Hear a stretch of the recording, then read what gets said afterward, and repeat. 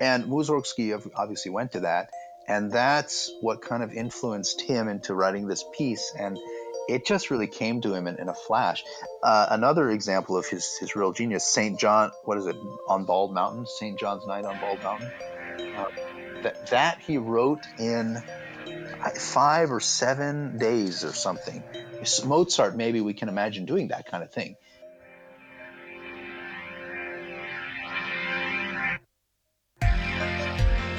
I kind of go a step beyond that. I don't think I do piano or music or arts for the sake of other things. I think it's important for its own sake, and human development and growing our mind and, what are we here on earth for? I think Winston Churchill said something about when they were fighting in World War II. People said, well, we don't need all these instruments or pianos or whatever. Let's just get rid of this stuff and use it for the war effort. And I'm paraphrasing here, but he says something to the effect of, well, then what are we fighting for? If not basically, so for our culture, for our arts.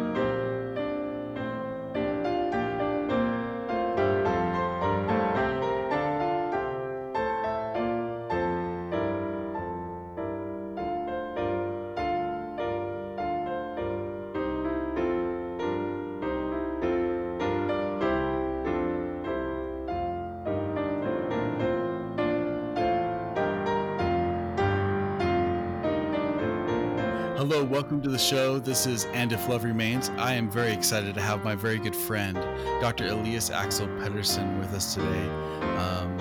Elias is a good friend of mine. He's a concert pianist. He has over 200 performances to his name. He has, is it 3 CDs that you have out now, Elias? Three CDs. Three CDs out.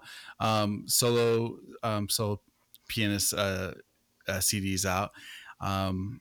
Just a fabulous pianist, a wonderful musician, like I said, a good friend, and I'm excited to talk to him today about I think something that you'll all be very excited about.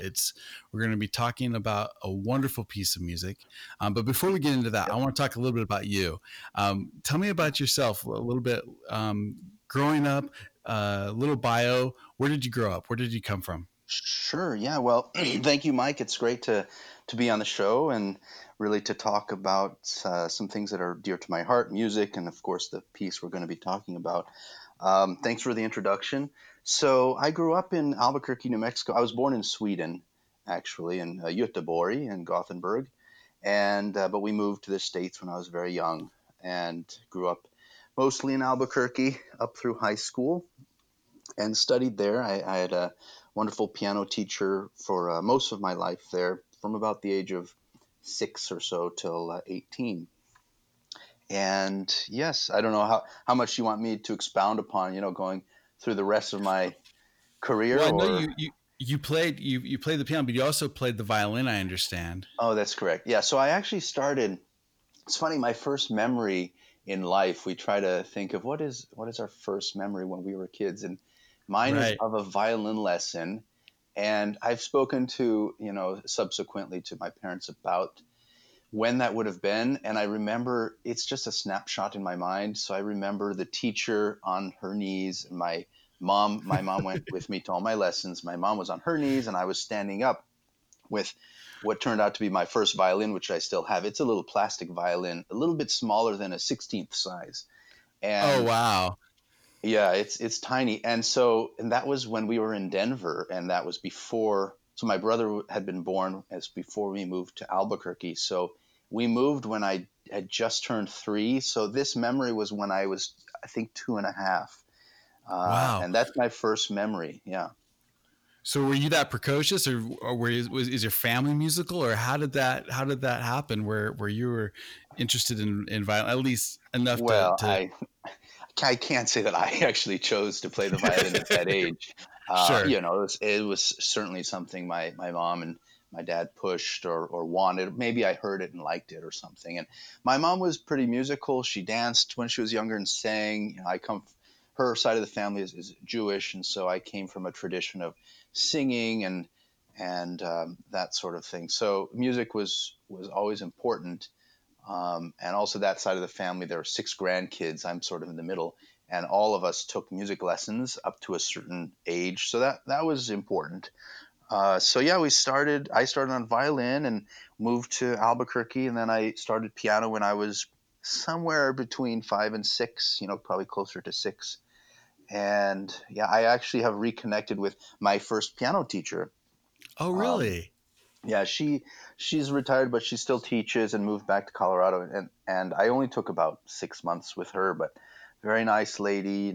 And then I transferred to my teacher, Mary Beth Gunning, who was my first, major, I would say major teacher, and I studied with Right. her for 12 years almost. Um, Wow. Graduating high school, yeah. With we did Guild. I don't know if you're familiar with that. It's a sort of national program, and we did Guild, and I did the high school um, senior program. I think it's called the diploma program or high school piano diploma. So I received that after 10 successful years and doing some large programs. So yeah, that was a lot of fun. Oh, that sounds great. That sounds like a great upbringing, and from a musical standpoint. And did you, um, did were you kind of did people notice you as a guy who has talent, and we really just want to, um, you know, push him or encourage him? Hmm. It was that kind of your what happened with you, or was it natural for you? This like you had this grand desire to want to play, and Yeah, I mean, this is a hard topic. First of all, the idea of sure, talent, and sure. certainly I was no genius, no, and I don't use that word very often. And prodigy, I don't use that word. I certainly wasn't one of those. And I was kind of, I guess, a big fish in a small pond in Albuquerque. There were some other very strong students as I was growing up. Some were in my studio, some were from other teacher studios, and we usually competed at the same things in theory or in piano or whatever. And I was very active still at that time with violin, and one of the top violinists in the city. And I was in the youth symphony program, which a very strong youth symphony program in Albuquerque. And I was with the conductor who's actually quite well known. He recently passed away, Dale Kempter, but a very prominent person and really got that program going. So I had a lot of support. I would say familial support was very important to me. I was lucky in that regard. They saw it as important. They certainly my mom, and she pushed me. She tells stories. She told stories. She passed away a few years back, but she told stories of me not having to be asked to practice. I always wanted to. Now I'm sure I had to practice sometimes too, and I know she asked me a lot of days to practice. But I think she wanted to Right. inculcate in me this sort of love and put it in my mind that this was my desire. This sort of child Right. psychology that she was using, and I think it worked because I grew to really love the piano and love music. I mean, I was torn even when I went to college. I didn't know whether I was going to study violin, piano, or I went as a bio pre med major. So I was heavily into the sciences, and I really liked Interesting. science and math and chess. I was one of the top state chess players as a scholastic player, we say under 18, and now I'm one of the top, maybe 5 or 10 players in the state in terms of my strength, although my rating hasn't caught up. But anyway, It will. yeah. So For those of the you, listening to in the future, we're in the middle of the coronavirus right now. So as soon as things settle down, uh, you know, Dr. Pedersen's going to be rocking and rolling on and getting that rating up. I I don't know about that. We'll see. But I, certainly I had a lot of support from the family, a lot of support from my teachers at school and private teachers, and just I was in a culture that my family created, my mom created, of music being important and not just being a hobby, and as a teacher now, I see how imperative that is for the families to really step it up and make music one of the focal points. And you can't just say, well, the kids will do it on their own. They'll practice. They'll get their work done. No, it's not like that. And I meet Right. tons of adults too that say, "Oh, I wish I could play piano now. I just didn't have the talent." And um, maybe that's the case to be somebody like Evgeny Kissin or something. One of these amazing pianists. But just to play, you can get quite far if you have I say the trifecta, like the good student, yes, but a good teacher and a good family support system. Uh, Right. and you can really get quite far. So, yeah, I had Well, all and I those think, things working in my favor. I mean, my personal theory is that talent is really more of a measure, or what people call talent is more of a measure of desire, almost than anything else. I think there's some things that we're born with. Hmm. Hmm. However, some of that is desire. Like some of that desire we're born with.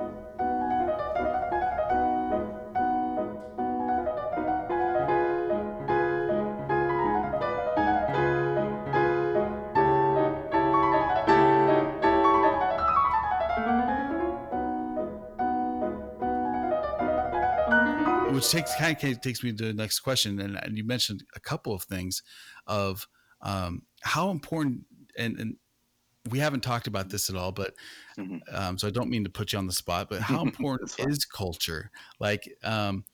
the culture of having these youth symphonies and strong piano guilds, as you call it, and things like that, that allowed people, that gave people, young people, the opportunity to experience music on that kind of a level. How important do you find that?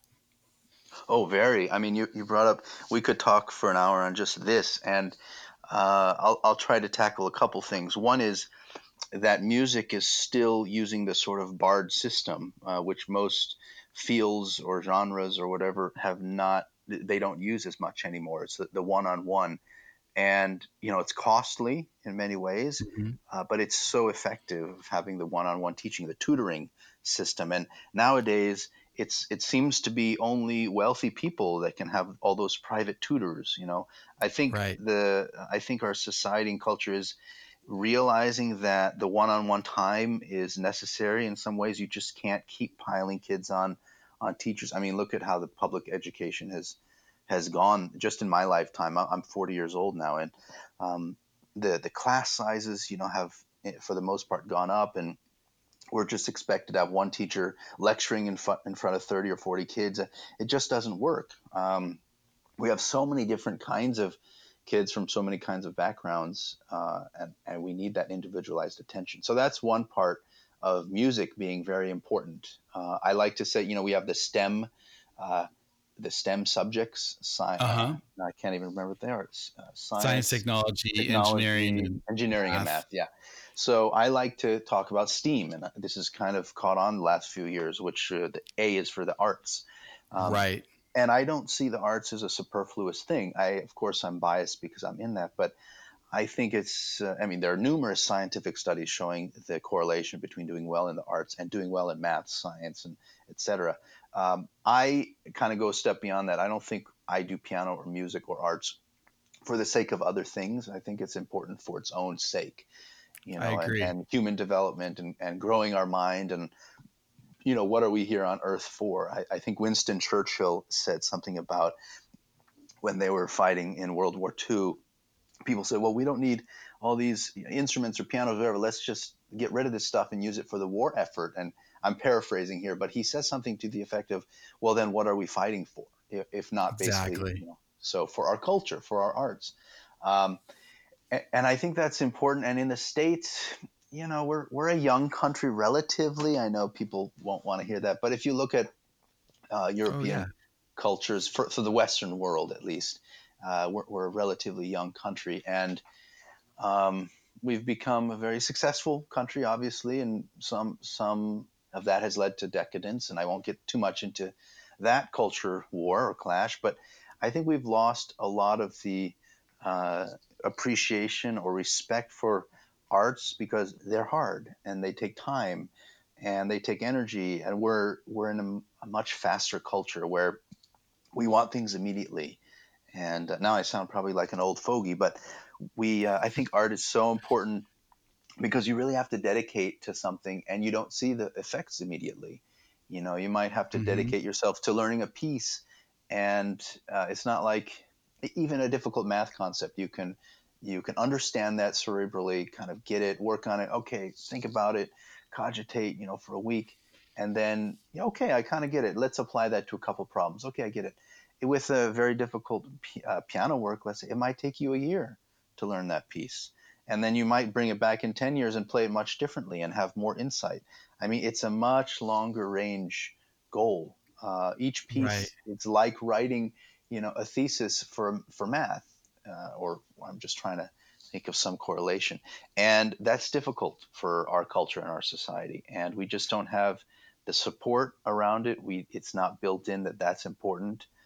The value, it's very hard to evaluate and put evaluation on lessons and piano lessons. And so Mhm. people like me, people like you, we struggle, to offer or ask our prices, which are totally reasonable given our backgrounds.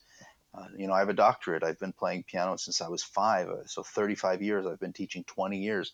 If I was working in any other in the medical profession, and I had 20 years under my belt and 35 years of experience, I wouldn't be making the paltry sums I'm making right now. But that's the nature of it, and we don't have that value in our culture. So I know I'm giving a long-winded answer, but the culture aspect is very important in our society.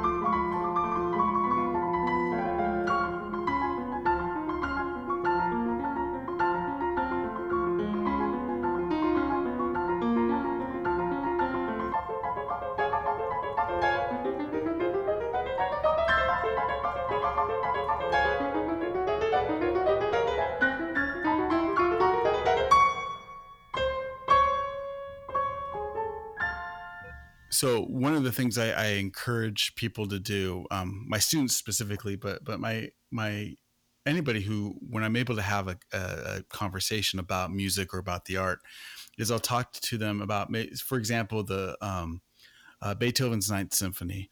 And Hmm. everybody is familiar with the Ode to Joy. I mean, everybody Sure. loves it. I love it. It's tremendous in so many ways.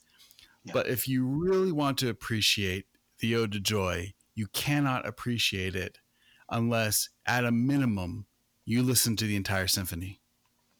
You've That's a good got to point. go. Yeah. You've got to go through the process of listening to that hour plus symphony to really experience the ode to joy in the way that it was meant to be experienced. And Yeah. that's a minimum. I mean, to be honest, you should know some Mozart, you should know some Bach, you should know Mhm. some things, you should know Yeah. a few other things in order to truly appreciate it. But at a minimum, you should at least listen to the entire thing.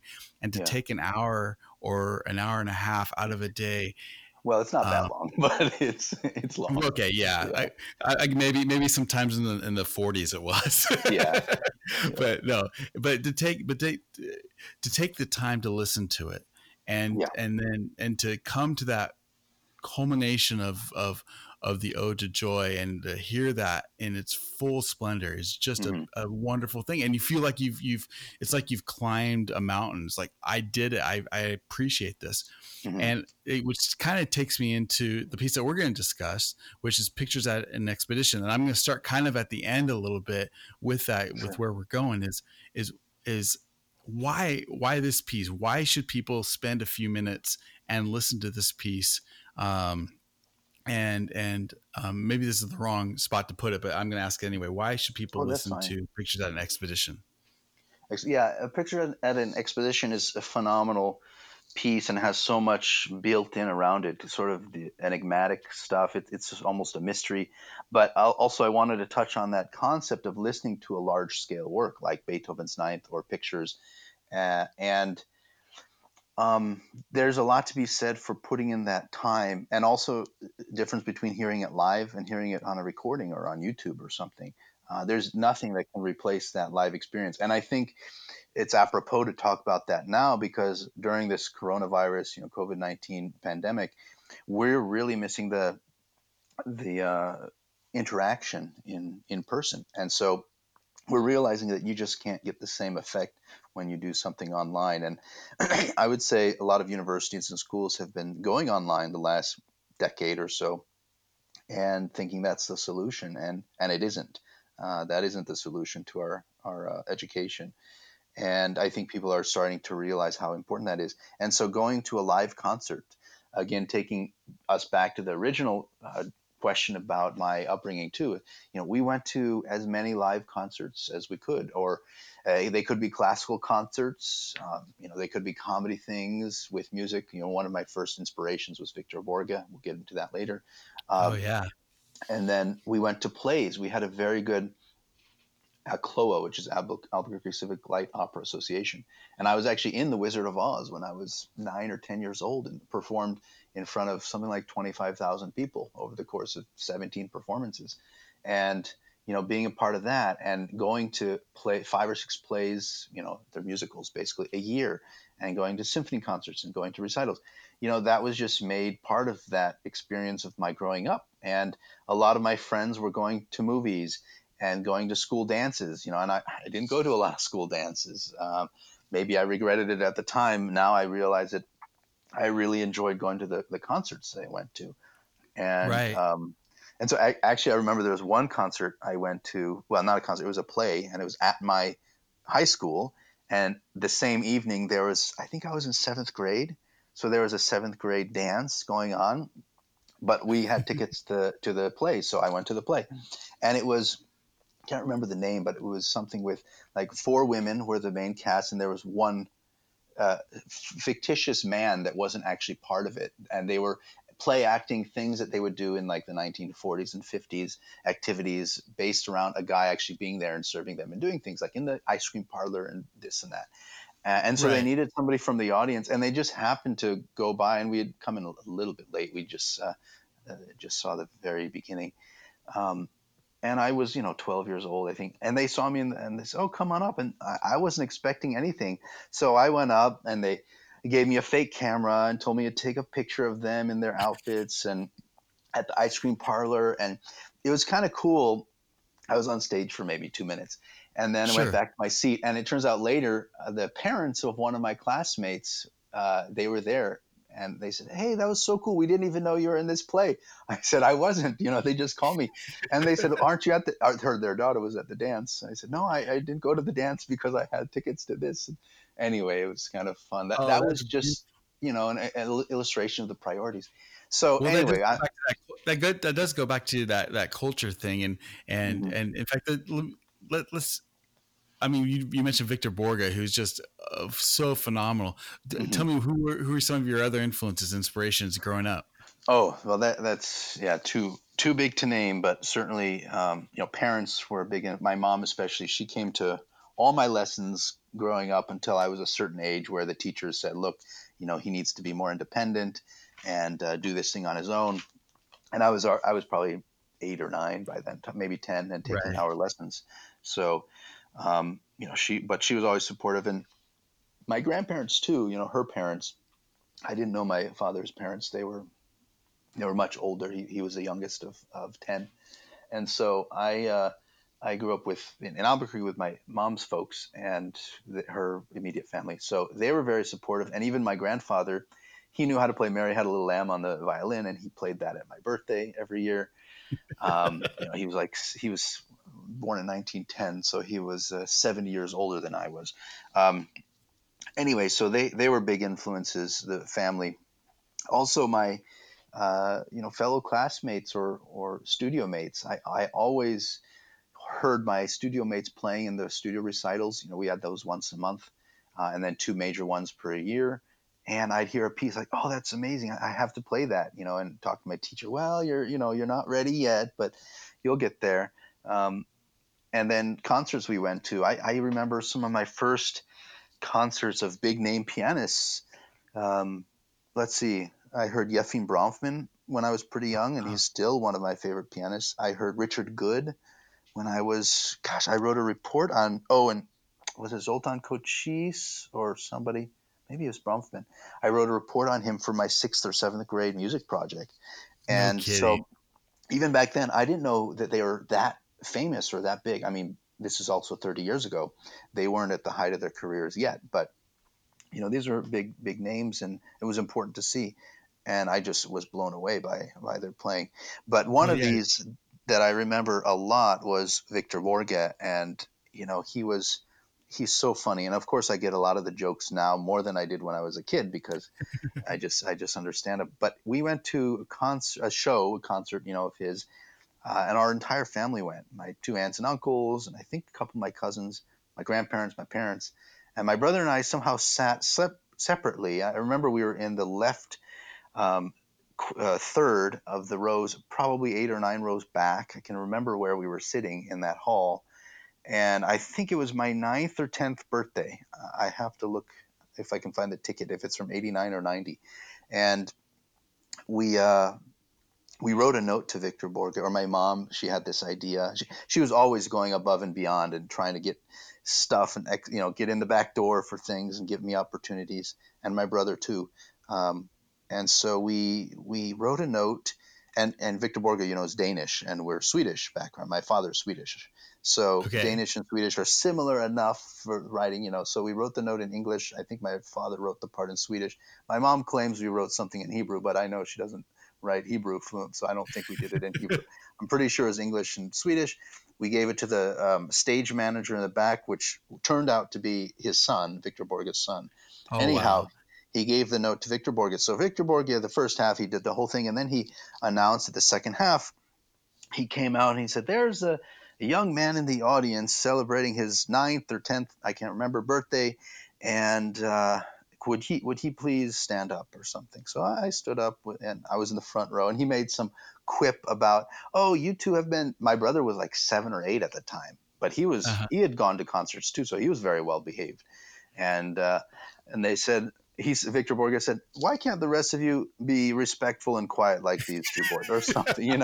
Always picking little, pointing out things. So anyway, I said, "It's an I was kind of embarrassed, but hi, my name is Elias Saxo Pedersen, and I'm such and such years old." And he said, "Okay, I'm going to play something for you." And then he goes off into a spiel with the happy birthday, with various styles by different composers. Uh-huh. So Mozart style, Chopin style, and I don't even remember so much the playing. I just remember standing and him talking, and then we went to meet him backstage later and got some pictures, and Oh, yeah, how so wonderful. it was pretty cool. And then when Marvin Hamlish, I don't know if you know him, he's a great pianist, entertainer, and I don't know if he passed away. He'd be pretty old now. Victor Borge passed away like 10 years ago. But Marvin Right. Hamlish came to town a few years later, and my mom did the same thing for my brother on his birthday. So we went, and then Marvin Oh wow. Hamlish introduced my brother and played some happy birthday thing for him. So I got Victor Borge, and my brother got Marvin Hamlish. Pretty amazing. That's pretty. Oh, that's wonderful. What a great story. That's Yeah. stupendous, Yeah. man. But anyway, back to the live, listening and going to live concerts Right. and spending the time. And you mentioned sort of understanding something and you get a lot more out of it. That's another interesting topic because I talk to a lot of non musicians when they go to my concerts or recitals. And I've played a lot. I think you mentioned 200 recitals. I think I've played now up to 600 performances, solo or chamber, and I'm not including the orchestral. Well, I only shorted you by 2/3. Yeah, but anyway, I'm not like Zimmerman. I'm sure he's played over 5,000 concerts. But yeah, these people are incredible. So I think it's very important when I've spoken with non musicians at my concerts, and they say, "Oh, I love that piece, and it touched me in such a way, And sometimes I relate, but sometimes I don't because I don't know what it is to remove myself from the understanding that I have because of my Mm. background and my knowledge of the piece. So sometimes I hear pieces, and I went through a long phase in my life where I was fairly judgmental of classical performances, let's say, of especially pianists and violinists. So I'd hear something and I would just find myself being judgmental of the piece because I knew the piece well. I knew the technique and how to play it and, the musical phrases, whatever, instead of just enjoying the piece for what it was. And I think a lot Right. of non-musicians might not have heard the piece or might have heard it and don't remember it, and they can kind of experience it as a first time thing. So there are advantages and disadvantages. I think the advantages to knowing a lot about it outweigh them, because if you can enjoy the piece for how great it is and understand all the things that are involved, and the real difficulties of what it takes. Hmm. So, somebody might watch me, and the two comments I always get asked, and I've played at a lot of retirement homes before, and two comments are always, how do your fingers move that fast, and how do you memorize Right. all those notes? And those are two kind of not misguided, but they don't understand what's behind that, how memory works, um, Hmm. how physicality works. So I always say, can you wiggle your fingers like this? And almost all of them, even those with arthritis, can wiggle their fingers fairly quickly. And I said, so Right. your fingers can move just about as fast as mine, maybe not, but it's the coordination, and that's all in the mind and the body and the bigger muscle groups, not necessarily just the fingers. And then memorizing is another misunderstood facet of not just music, but anything. And now there are TED talks on a lot of this kind of stuff, and we realize with a lot of the advancements in brain cognition that we do things like chunking, which Hmm. wasn't talked about, decades Which ago. musicians have known for. I mean, we've known that for a long time. That's how We've you known that for a memorize. long time, but it hasn't been in the scientific community, let's say, as long. And the whole concept, we don't memorize a piece and every bit of information like a computer would, the O's and Right. zeros and ones of, okay, there are 10,000 notes in this piece. I have 10,000 bits of information. No, we memorize in groups, in physical gestures, in harmonies, in melodies, That's right. and then all those are broken down. But It's more. that's how, Sometimes it's more like a dance. yeah, yeah. The choreography is very important, and that's important to teach too. And I don't mean the sort of, not to pick on Long Long too much, because he is a fantastic pianist, and but but he really has a lot of choreography to his playing, and I think it sometimes detracts, and he almost adds the choreography. I'm not talking about adding the choreography.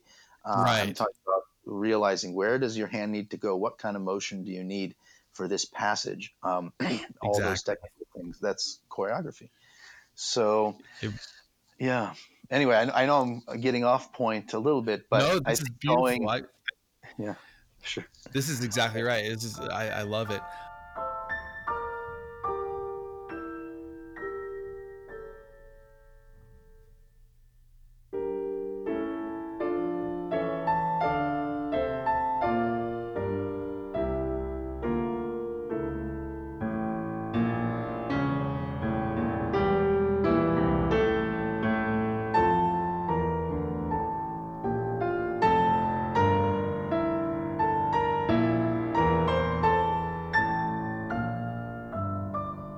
So let's take it back to pictures for a minute. Yeah. I know that you actually use this as your doctoral thesis. Talk Hmm. about that process. How did you decide to do that? Yeah, that was, I mean, it's been a piece in my mind for many years. I don't know when I first heard it. I'm sure I heard the Ravel orchestration, which we'll get into Hmm. first, before I heard the original piano version, or other versions. There are many. And, that was when I was even thinking about applying for doctoral degrees. I wanted to have a project in mind and a topic in mind, so that I wouldn't be scrambling while I was doing the degree, and I could focus more on the degree aspect. So even before I applied to University of Montreal, where I ended up doing my doctorate, I'd already recorded pictures and I'd already worked on the piece. Actually, my first lesson was with Sergei Babayan on this, and it was a phenomenal lesson. And I played it for a couple of my other teachers or colleagues. And it was in my mind, and there's just so much richness to the piece. The story behind it is so fascinating, And I just thought there's so much to be done with this. Now, there's obviously a lot written about it. It's a very well studied piece, but I hadn't found as much, or I'd found a lot of conflicting information. And so I thought this is something I can add to, because I didn't want to do what a lot of doctoral students do for their theses and just kind of rehash something that's been done. And I wanted to try to avoid that, even though I was doing a famous piece. So I wanted to take it from the You aspect of certainly didn't do performing. that. By the way, I've read your thesis, and you certainly didn't do that. It's Oh, good. Well, very interesting. one of the books actually that almost dissuaded me was by Michael Russ, and this was one of my main. It's in my bibliography. It's a phenomenal book. It's very small, in fact. It's maybe 50 pages, and it's a little book. But the amount of detail that he goes into, both historical, analytical, technical, looking at the musicological aspects, the ethnomusicological aspects, like the Polish, and there are influences from four or five Wow. different cultures and languages in the piece. That also interests me a lot, just the Right. international variety or flavor of it. There's a Jewish flavor to a couple of the pieces, the Shmuel and Goldenberg, or Samuel Goldenberg. Um, and there's one other one which was kind of alludes to the Jewishness, but it's more of the Polish ghetto, which at that time would have mostly been Jewish in the late 1800s or mid 1800s. But anyway, I like that. There's a French aspect to it. There's the Italian influence. Of course, there's the Russian influence, and I just love that aspect. My family, my mom's side of the family, is from, well, it's hard to say Russia, but from areas around Minsk and Kiev. Hmm. And so now Okay. Kiev is Ukrainian, but in the 1800s, because I think my great grandmother emigrated in 1905 or something. One of my great great grandparents came over on the Lusitania, Oh and wow. I mean they came over with nothing, and they How, moved to the how cool is Midwest, that? and they were farmers, and they grew up, and all my family on that side became farmers basically. um, Yeah. and the peasants, and so that also reminds me in pictures. There's a lot of that peasant feel, and not just Right. the pesante, but the feeling of coming from the countryside, and so that Well, drew yeah. me to There's a real folkness to it. folk You element. Yeah, know. that's a huge part of it, and so I was drawn to that, and that my ancestors were kind of from those areas, whether the city was owned by Kiev or Poland or Ukraine at the time, or Bielorussia, whatever it was. uh, and that's so cool. So there are so many facets of the piece that I loved. It's such a raw, powerful piece. It's a large scale work. It's one of the big, monuments of the piano literature of the Romantic era. It clocks in between 26 and 43 minutes. We'll get into that. It's sort of the most versatile in a way, large romantic work. I mean, if you look at another, Yeah. thinking of the large romantic works, Liszt Sonata, which is a pinnacle, the variations of recordings with Liszt Sonata, and there are hundreds of recordings for that. Um, Right. they clock in between, I would say, 26 minutes and 34 minutes, on the long end, which is quite a span, but it doesn't compare to the differences in pictures. And why can someone play the same piece and it be so vastly different in interpretation? There's a lot there. So all of those aspects of the piece really fascinated me and drew me to it. And I thought this is something I can add to, and I can really make it a project.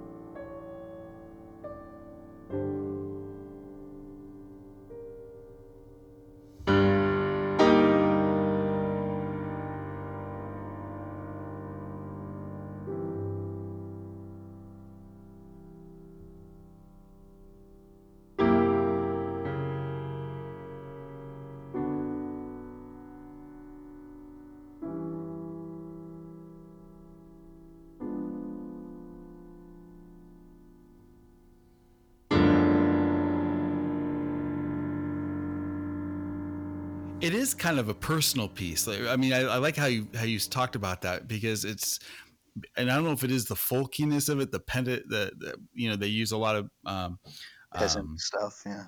yeah, peasant stuff. I was gonna say pentatonic scales. There's Oh a yeah. lot of that kind of feel to it, that it feels very earthy, and so I wonder if that's a reason why it is almost like a personal journey for somebody to play that piece. I have not played it. I know you Mhm. have, but in listening to recordings of it and listening to it, it seems like a piece that if I were to learn it, it would be a very personal journey to get through that piece.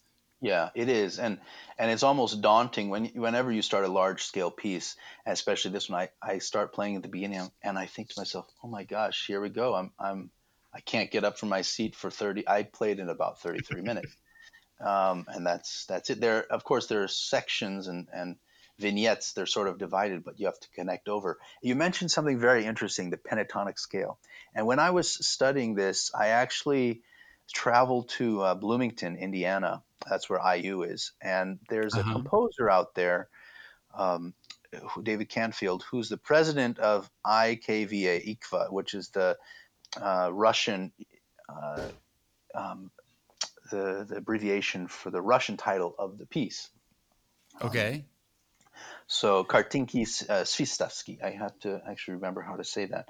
But I stayed with him for actually a week and went through his collection. He used to be the largest secondhand record collector in the world. He had a whole Oh house of, wow. I don't know, 60, 80,000 records in his house. And now records are not as not as well sold, although they're coming back. They're But definitely coming back. they're definitely coming back. Yeah, vinyl is coming back. So I studied with him, and he mentioned something interesting, especially regarding the pentatonic scale and some of the recordings of more recent years.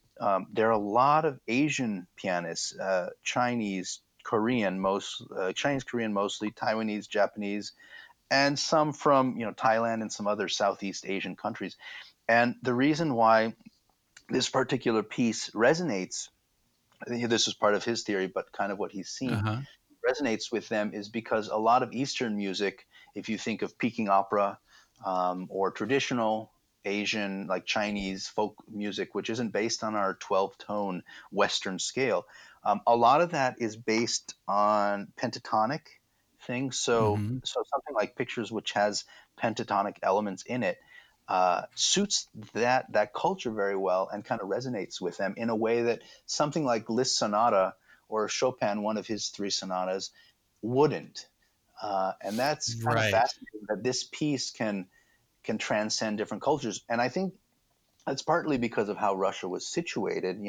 Some part of Russia is really part of Asia, and some part of it is very closely To akin to Europe. Western Europe. And so they kind of straddle both of the main cultures of the world, or hemispheres, let's say, of the world. And they have influences from those. And like I was saying, this piece is so international. Um, he's drawing from a lot of these other influences. So yeah, I think later on Debussy and those folks started to also be very interested in what was called the Orient at the time. If you Right. look at Pagode in Debussy, and like they're drawing on the Japanese temples, Chinese temples, and that sound, the pentatonic sound, is very prominent in Debussy's works and Ravel and Satie. But Mussorgsky is coming 30, 40 years before them, so it's pretty So interesting. let's talk about him a little bit. Let's talk about Mussorgsky and who he was, and leading up to writing this piece. Like, Mhm. so who are we talking about? Who's this composer? Well, he's a very enigmatic person in a way. I mean, he had a very good lifestyle, I would say. He was born obviously into landed gentry, so his parents, I don't know what titles they had, but certainly they owned serfs. And this was before the emancipation of the serfs in Russia. And I looked that up last night. I couldn't remember, so I was looking at my thesis. It was in 1861, and Mussorgsky Okay. was born in 33. So um, 1833. So of course or sorry, it's 1839. I was thinking of another one of the Russian five. He was born in 1839. So by the time the emancipation came, he would have been, what, 21, 22 years old. And that would have affected his life a lot. I mean, it's hard to really claim any, like, oh, too bad you lost all your slaves kind of thing. But Right. the serfs at the time got to be landowners themselves, and usually the serfs from a particular landowner, they stayed in that area and they became more independent, let's say. It was still a hierarchical, very classist structure, but Mussorgsky was born into the more upper class, and as such, he had that career kind of laid out for him of going either into military or governmental service, which was pretty common. Now, his dad died when he was younger-ish, and his mom, that was a big loss to him too. When his mom died, he had a brother, Philaret, who was, I can't remember the age difference, but only a couple years difference. So he had the good things, in his life and a good upbringing. I would say today, if we looked at him, um, we might find some disorders or personality. We didn't know them back then, but there might be Hmm. some bipolarity. I don't know if that's ever conclusive. He was certainly a dipsomaniac. He drank a lot, and that's one of the reasons that led to his ultimate demise at the age of 42, quite young, actually. In Yeah, fact, very young. his birth date was 3 days ago, and his death date is in 3 days. So he died, a week after he turned 42, Oh, and wow. he became an alcoholic on and off due to whatever pressures or psychological pressures, and maybe he had some personality disorders which just were not taken care of. Um, and he certainly had a good friend group around him, the Mighty Five, the Moguchai Kuchka, with Hmm. that was Balakirev, Mili Balakirev, Cesar He seemed Cui, to have some people that believed in him. yeah, Rimsky-Korsakov, and Borodin. But and he had some supporters as well. Dargamishki was big, and Nadezhda von Meck, she supported a lot of that kind of Russian culture and those new composers. But yeah, he had some difficulties, and he was a struggling artist in a way. He was never that well off. He was always getting small little governmental jobs and working and trying to make ends meet while being a composer and being sort of on the front lines. The avant-garde per se. He was Right. really in the first and a half generation of Russian composers. I mean, before him, it was Glinka. Glinka was the father of Russian music, really, Russian classical Yeah. music. And Glinka was about 20 some years old, 25 years older or so. And between that was Dargomishky, who was a little bit older, but not so well known. But then you get the Russian Five, Borodin, the ones I mentioned. And they didn't have the tradition of like the European schools with going Right. back to Bach or Buxtehude or even in the English William Byrd, and Russia didn't have all of these. I mean, there probably were some composers, but they just were not of international fame. When I say international, I'm mostly speaking about the Western world, of course. Right. Um, so yeah, he had a very he struggled a lot. I think a lot of internal struggles, but he was a genius too, and a true genius. I mean, he could just have bouts of, he wrote pictures at an exhibition in the span of 3 weeks, and it just like Wow. came to him. And you can see in his sketches and in his letters. One of the books I used for my thesis was a compilation of all his letters to and from Mussorgsky in his life. It's a wonderful book, and it's out of print now, but it shows some of his sketches. He mostly wrote to Rimsky-Korsakov, who was a close friend, and occasionally Balakirev, who was sort of the older person in the group of five and the leader. And he was the one that had the most, let's say, European training or conservatory type training. Mussorgsky didn't have that. Obviously, he had teachers and very good teachers and leaders and mentors, but he didn't go through that conservatory system because it didn't really exist in Russia. It was his group that started the whole St. Petersburg school, and then the Anton Nikolai Rubinstein and Tchaikovsky were sort of the Moscow school, and those were kind of battling it out. And the Moscow school was more the traditionalist. The St. Petersburg school was more the avant-gardist. So Was that the free music school? Is that what that was called? Something like that? sort of, yeah. I mean, it's come down and it's changed names now. And so in Russia, you've got the Moscow Conservatory, which is the descendant of that, and the Gnesin School, which is for children, gifted children. That's kind of the descendant of that. In St. Petersburg, you've got their conservatory. I think it's something like free music school, but that's basically what they were, the free new music school, and they were more the on the edge, avant-garde stuff. The There's Rubinstein were more traditionalist. and I want to get into a little bit. Well, let me ask you this. So coming into picture specifically, how did that happen? What inspired it? What is it roughly about? Yeah, so he was, he wrote in 3 weeks. You can see in his sketches and his letters that he wrote, "Oh, I have this theme that's going through my head. I can't get it out of my head, and here it is, and here's this piece, and vignettes and whatever." And it's based on. So this goes back to another very close friend that he had, a sculptor, painter, architect, Victor Hartmann, who was another one of these, proud Russians Russia was proud of this rising star, let's say. Maybe he was the IMP of his generation, but he was designing everything. He was very young and very successful as a Russian architect, and he designed, or he had some drawings for some design of a great gate of Kiev, which was supposed to commemorate their 1,000-year anniversary, talking about old cities. And so Victor Hartmann was a very promising young artist and about the same age as Mussorgsky, but he died. I can't remember. I think it was of a sudden aneurysm when he was very young. Maybe in his late 20s, early 30s. I'd have to look at his dates, but Right. that really devastated Mussorgsky because it was one of his close friends. And what Stasov did, Stasov was another. He was a leading art critic, and some others, they kind of got together and said, we need to hold some sort of exhibition in honor of Hartmann, just to display all his works for the public to see, how great this artist was. And so they did that, and they had, I don't know, maybe 500-600 pieces of art, paintings, drawings, sketchings, sculptures, etc.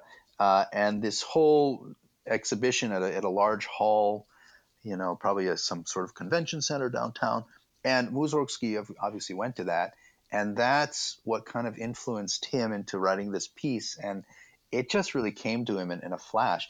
Another example of his real genius, Saint John, what is it, on Bald Mountain, Saint John's Night on Bald Mountain. Uh Uh, huh. that he wrote in 5 or 7 days or something. No He just kidding. wrote it, full everything.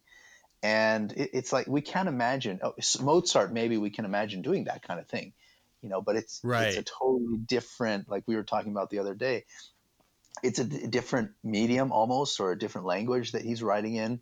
um, Right. this is a Well, much more in some developed ways he's making up the language as he's going in a way. yeah, he Obviously is. he's learned. He's not unlearned, but he's as you said on the avant-garde. He's making this up. Yeah, yeah, a lot of new things, textures, ideas, musical gestures were being implemented. And we think of somebody on the opposite spectrum like Beethoven, who toiled and toiled and worked so hard. I mean, yes, he was a Right. genius, but the amount of work that he put into it, this goes back to the whole appreciation thing of pieces. If you look at some of his works, he has 12, 13 versions of something. I know when I Right. recorded one of my CDs is with the violinist, a chamber recording. We did the Spring Sonata, and if you look at just the melody, the versions that Beethoven went through to get it to that stage, it's amazing. If you look at the first version he had, it just it's a ghost of that. It's paltry in comparison, and the final product is so beautiful. But Mussorgsky, he toiled a bit internally, but when he was struck by inspiration, let's say, he just his ink flowed from his feather quill, per se, or his pen. And so this exhibition of Hartmann's works was the initial inspiration, and then the work itself, if we can get into that, Yeah. is a telling of the experience of going to the exhibition hall. And I think it's in fantastic programmatic work. We talk about music as being absolute music or programmatic music. And programmatic music follows a specific program or poem or story that's external to the music. Absolute music is more for the sake of itself. Right. Of course, when we teach, we try to introduce external things like, oh, doesn't this place sound like someone singing an aria or whatever? But that's not it's not That's to associated. help people understand. Yeah, help people learn the language of it, before they Yeah, can. So yeah. But yeah. but the pictures in the exhibition has a actual story with it, and he kind of guides you through. It's almost like a movie, but from the 1860s. This would have been their movie at the time. You go to the concert hall and you imagine yourself at this exhibition. And actually, I've seen orchestral concerts these days where they put a projector up with some of the old images, Oh, at that's least the ones that were wonderful. known at the time. And part of my thesis talks about the new images that were found that were unearthed or Hmm. discovered by a Japanese record or TV team in the 1990s. They found some other images like in a house that they think are associated or could be associated, might have been part of that original exhibition. And so I've included those pictures in my thesis. But I've seen people or orchestras that project those on a screen. So while you're listening, you kind of feel like you're going into the exhibition. It's really like a movie, but black and white almost. Well, Right.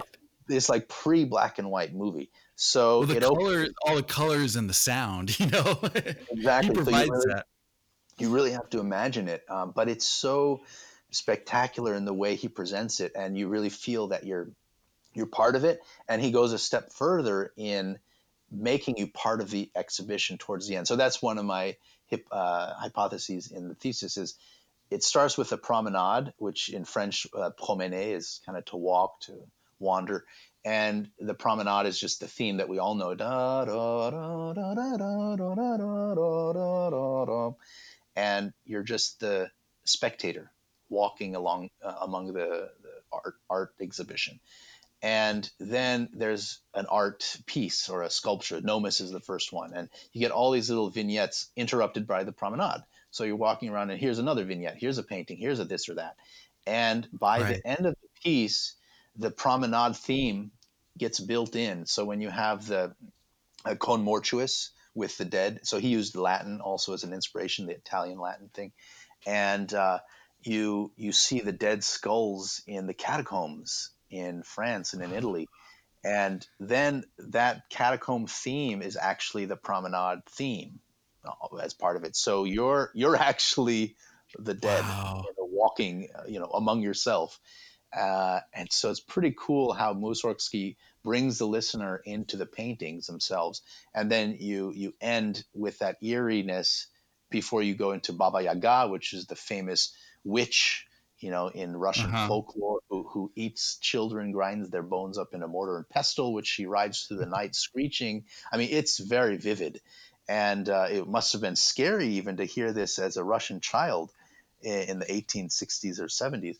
And then after that scary aspect, the Baba Yaga, then you have the Great Gate of Kiev, which again was based on Hartmann's sketch of the Great Gate, which was one of the entries. I think it may be the winning entry for the government of Kiev, and they were going to build this Great Gate. I don't think it was ever built, or maybe it was using another design, but yeah, that's Wow. the Well, culmination. we're So, we're going to have to do a part two okay. because this has been so great, and I hope you don't mind if we do a part two. But I think I have one more question, but I think this is a good place to put a pause on. Mhm. And here's my last question for that. To me, one of the interesting aspects, and we talked about this before, is that he wrote it for piano, and I understand that was his main instrument that he learned on and he probably understood the best. But he had done and has, and there are, uh, he's done operas, um, Mhm. And and there's some orchestration. Yeah. beautiful, yeah, there's some beautiful renditions of pictures as a full orchestra. So Mhm. why do you suspect he chose a piano to compose this piece?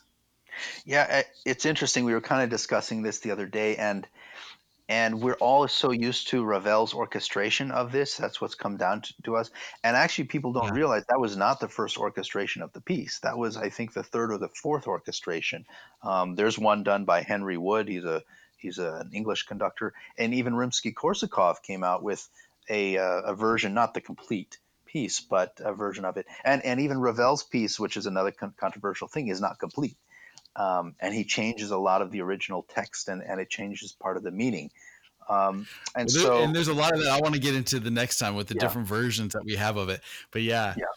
But I think he didn't, had he heard those versions at the time, maybe he would have thought of that. He certainly was a great uh, orchestrator, and Rimsky-Korsakov, his friend, was maybe one of the greatest ever. But he just had maybe that raw sound in his mind, and there's something to the piano sound that's individual and raw, and that's maybe just the technique. I think is very interestingly suited. It's not always pianistic or well suited, but it mhm. works very well. And I don't know why he conceived of it originally for piano. And if he had lived longer, maybe he would have made his own orchestration of it. I would have been very fascinated to hear that. But, he died too young. So we'll never Right. know exactly the reason, but certainly the And piano you version. told me, and I like this, that it is kind of a chicken and the egg. I mean, this is how he thought of it, and now so many people hear it as an orchestra piece. Mhm. You know, Yeah, uh, exactly. you know That's what our, came our cultural first. baggage in a way. Right? Exactly. Exactly. Well, I think we're going to end it here for now, and if you're up for it, let's do a part two, Oh, I'm and up for it. Yeah.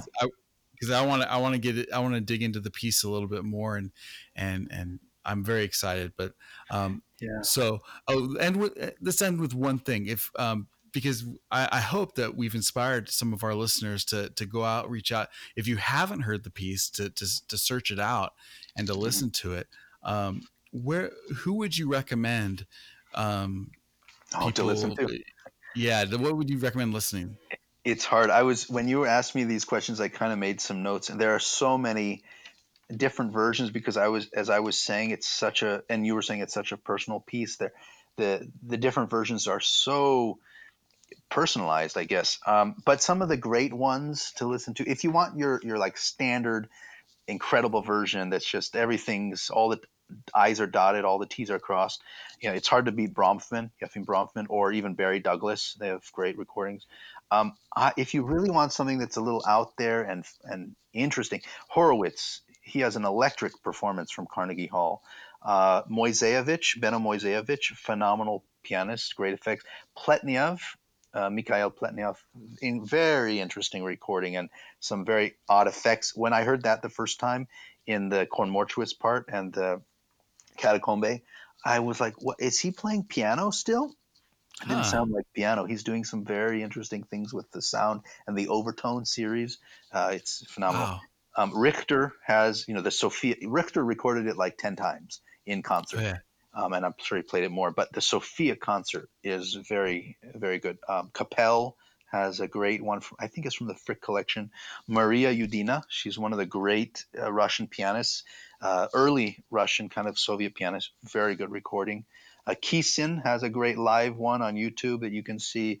Rudolf Verkuzhny, some other interest. Pogorelic is a very controversial one. We can talk about that another time.